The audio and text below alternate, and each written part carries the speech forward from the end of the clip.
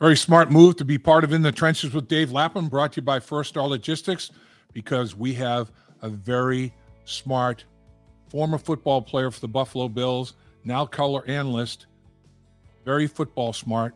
That is Eric Wood.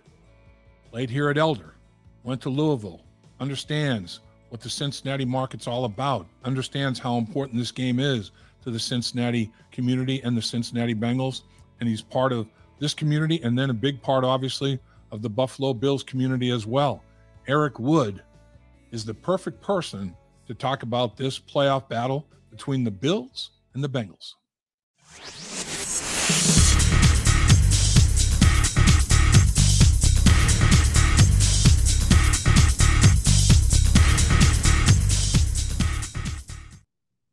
Appreciate you joining us in the Trenches with Dave Lapham, brought to you by First Star Logistics.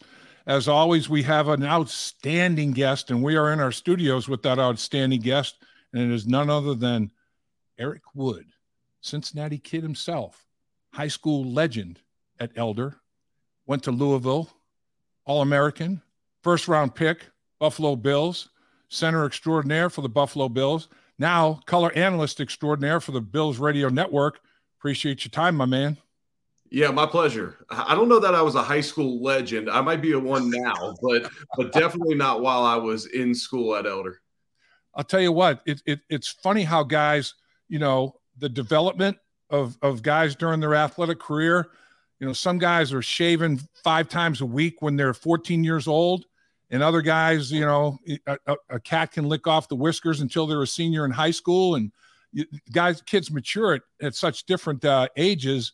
And that's something that recruiters and scouts in the NFL, everybody has to take all that into account when they're trying to project how guys are going to pan out, right?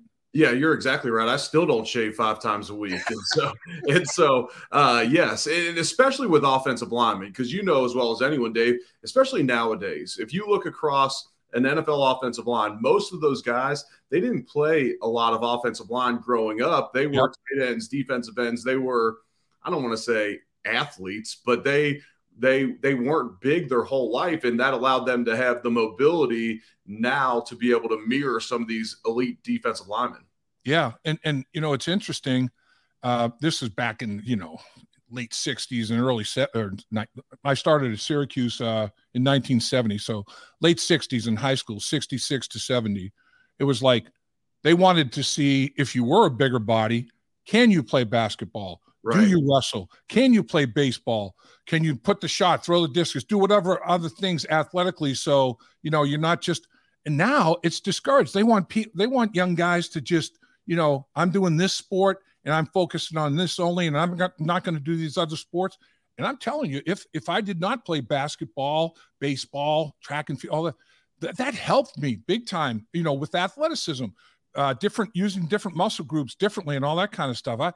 I recommend that to anybody. And you don't get burnt out. You don't get those overexertion injuries. I know people are politicking to get spring football in Ohio, and as long as it's managed, I'm fine with it. But as soon as you implement spring football, okay, now those guys might not be playing lacrosse or whatever else they're doing in the offseason that adds to their athletic ability when they enter the football field. Also, you're going to be taking a lot of shots. Football is a physical sport. The injury rate, not in high school, but the injury rate's 100%.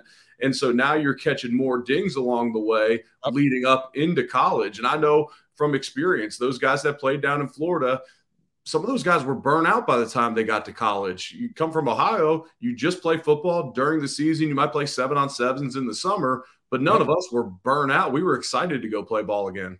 Absolutely. That's a tremendous point. No question about it. All right. So let's go back in the little bit of the way back. And man, that Monday Night Football experience with Damar Hamlin, I mean, it was trauma. It was real life trauma. When I looked down on the field and saw them doing CPR, and you see just resuscitation going on, and you see equipment out there to shock his heart back into a heartbeat, it's like, wow, this is serious. And then you look at the players crying, vomiting, looking away and rubbing their heads, can't believe what they're seeing. I was like, what is going on? What was going through your mind when all that was unfolding? Yeah, I was seeing the same things as you, Dave, and was just in a state of shock, trying to make words of it. And we're both on the radio, so we don't even have the luxury of those being able to see it, and you can kind of lay out and just let the visual speak for itself. We got to describe the situation so that the listeners have an idea what's going on. And you're trying to describe the situation. You're trying to be sensitive to the situation. You're trying not to put your foot in your mouth too, because anything you say could then be used against you tomorrow if you're wrong, if you misinterpreted the situation. If either of us would have said, man, these guys need to get out and play this game, obviously that's going to be used against you. And we weren't getting any information that the viewers weren't getting on TV or anywhere else, because everyone was just in limbo. What's going on in this situation? It was awful. I never used binoculars throughout a game. I paid good money for LASIK eye surgery, and I can see the field well. And Cincinnati's got as good of a booth view as you get in the league. Right. We'll also get another great booth view in Buffalo this week. But I rarely ever get the binoculars out, but I did, and I almost regretted the fact that I did when I looked at Burrow's face, when I looked at Josh Allen's face, when I saw Stephon Diggs in a panic out there. I mean, those guys were in an utter state of shock out there. And we're used to seeing football injuries. We're used to seeing carts. We're used to at times seeing ambulances. We're used to seeing guys break bones, and sometimes it's gruesome. But they're going to be all right. To see a lifeless teammate, to see a lifeless brother, on the field like that. Our sideline guy was on the Bills sideline. Damar Hamlin's mom was trying to get on the field, and there was no entrance to the field where she was, so they had to bring her around the stadium to the tunnel where the ambulance was. I mean, it was chaotic. It was traumatic, and they made the right decision. And I know there's going to be a lot of Cincinnati fans listening in that aren't happy that this game's in Buffalo this weekend. And look, the NFL did the best they could, and I believe it. This is not I'm from Cincinnati. Look, I get it. And we kind of, I don't want to say a victim mentality, but sometimes you're like, hey, we're a small market team. It's easy to say, nah, don't give the Bengals that game.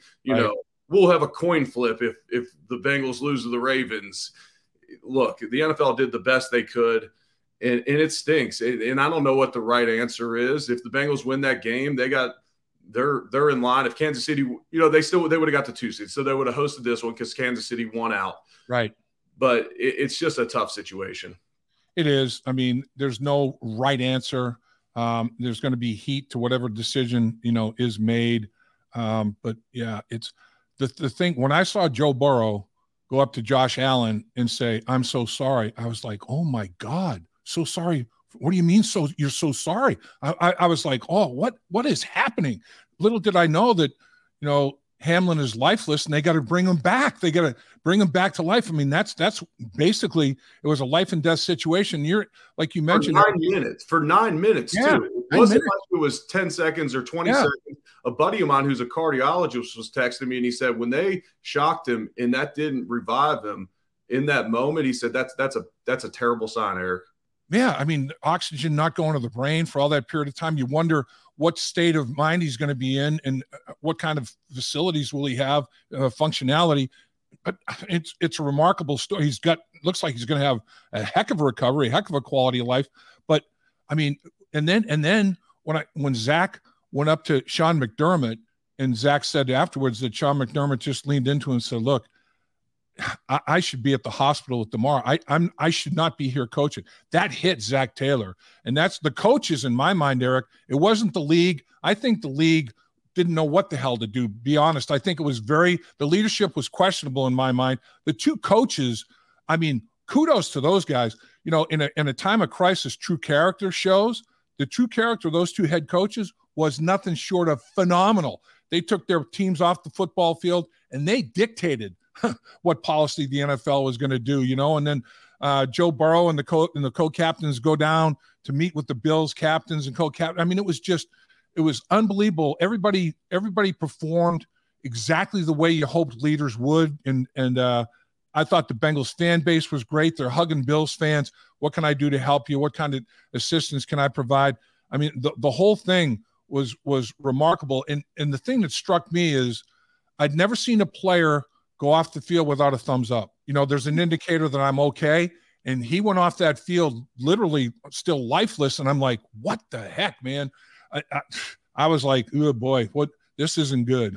Yeah, I mean, I'll echo what you said about the leadership, the medical staff, UC Medical, the support that the city of Cincinnati gave to Damar and his family, Jeff Ruby and others bringing meals over there. I talked to Jeff Ruby, so Jeff is taken care of with tickets this week. I got him all set. Him, and I believe he's going to bring up his 3 kids to the game in Buffalo this weekend. And I mean, that's a tiny gesture for what they did for the family that week, and just so much support. And I've bragged on the city of Cincinnati many times. It's easy for me to do being from there, but leaving the game, you know, I always say there's one in every crowd. You got a night game, a very anticipated night game at that. There's a lot of tailgating. I was walking through the parking lots for my parking spot before the game because I drove to the game and then drove back to Louisville that night. So I was parked amongst everybody else. I'm walking through tailgates.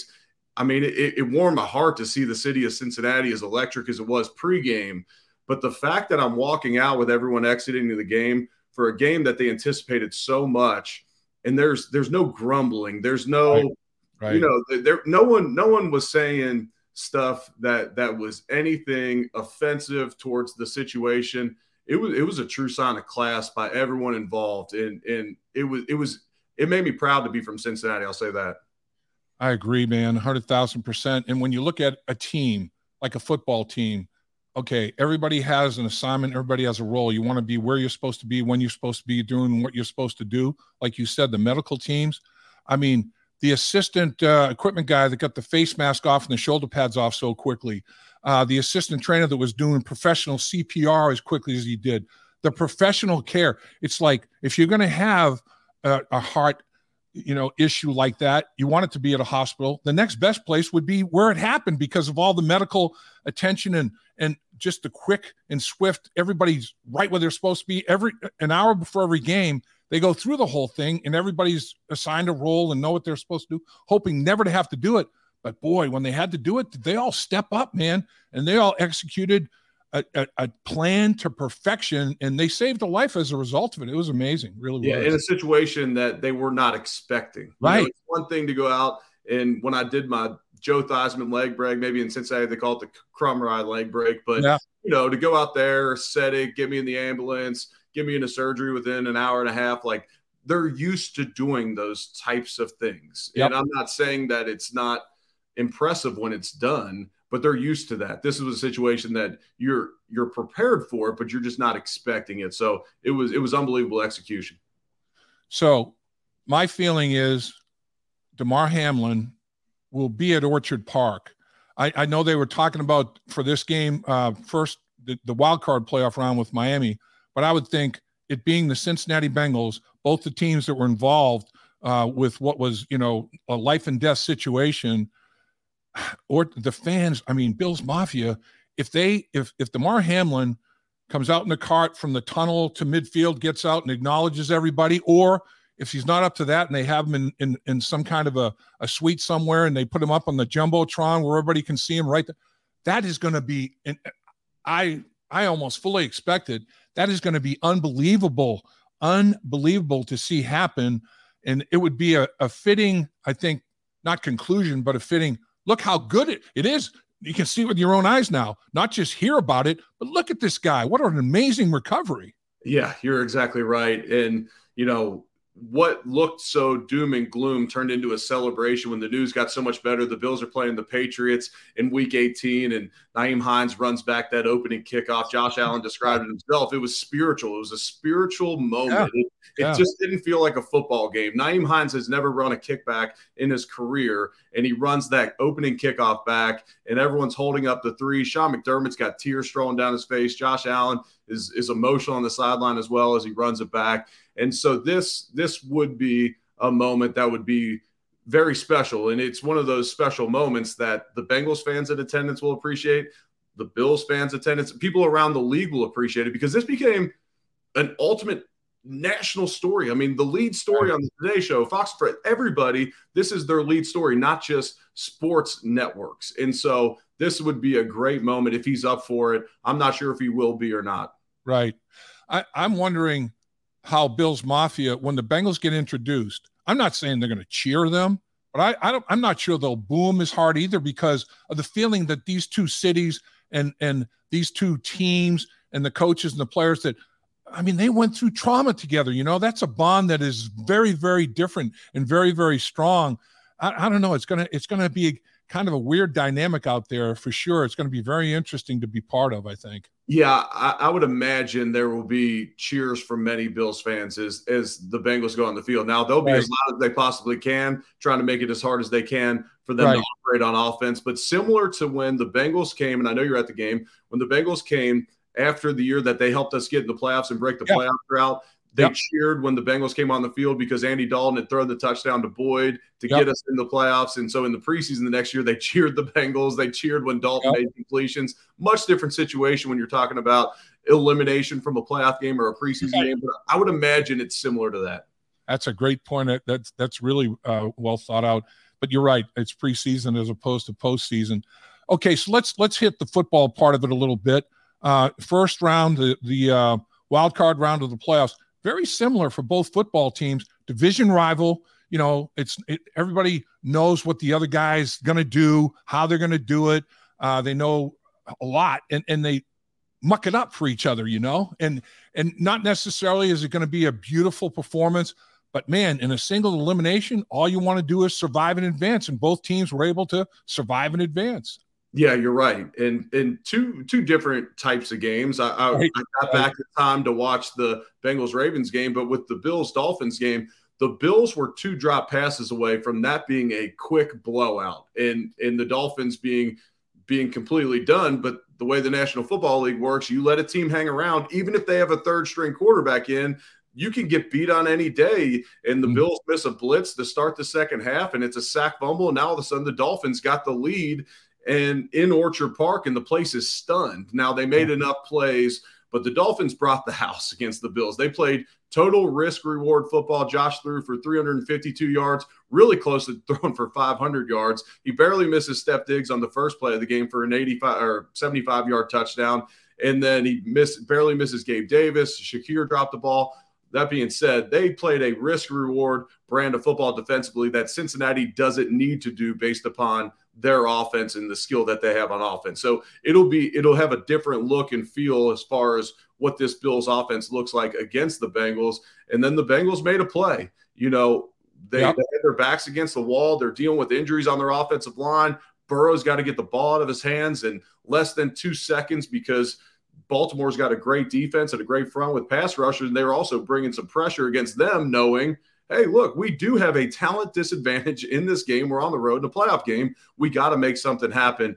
And, man, you want to talk about a big play. I was not there in the stands. I could hear it on TV, but holy smoke. What was that atmosphere like when Hubbard was running that back? Oh, crazy. Off the hook. It was absolutely nuts. I mean, you have a situation where a young quarterback he's channeling his inner Trevor Lawrence. He just saw Trevor Lawrence the day before on TV extend the ball for a touchdown. So he's like, I'm going to do that too. But he's at the 2-yard line, and he's not an Inspector Gadget, and the linebacker, the defensive line gets pushed. Linebackers stuff him and take him straight up, and Logan Wilson bats it out of there, and Sam gets it on the fly right in his hands, and away he goes. I mean, you talk about low red zone, no points scored, and 7 points, a 14-point swing. But the thing is, Jesse Bates makes this play where he knocks the back out of bounds at the 2-yard line.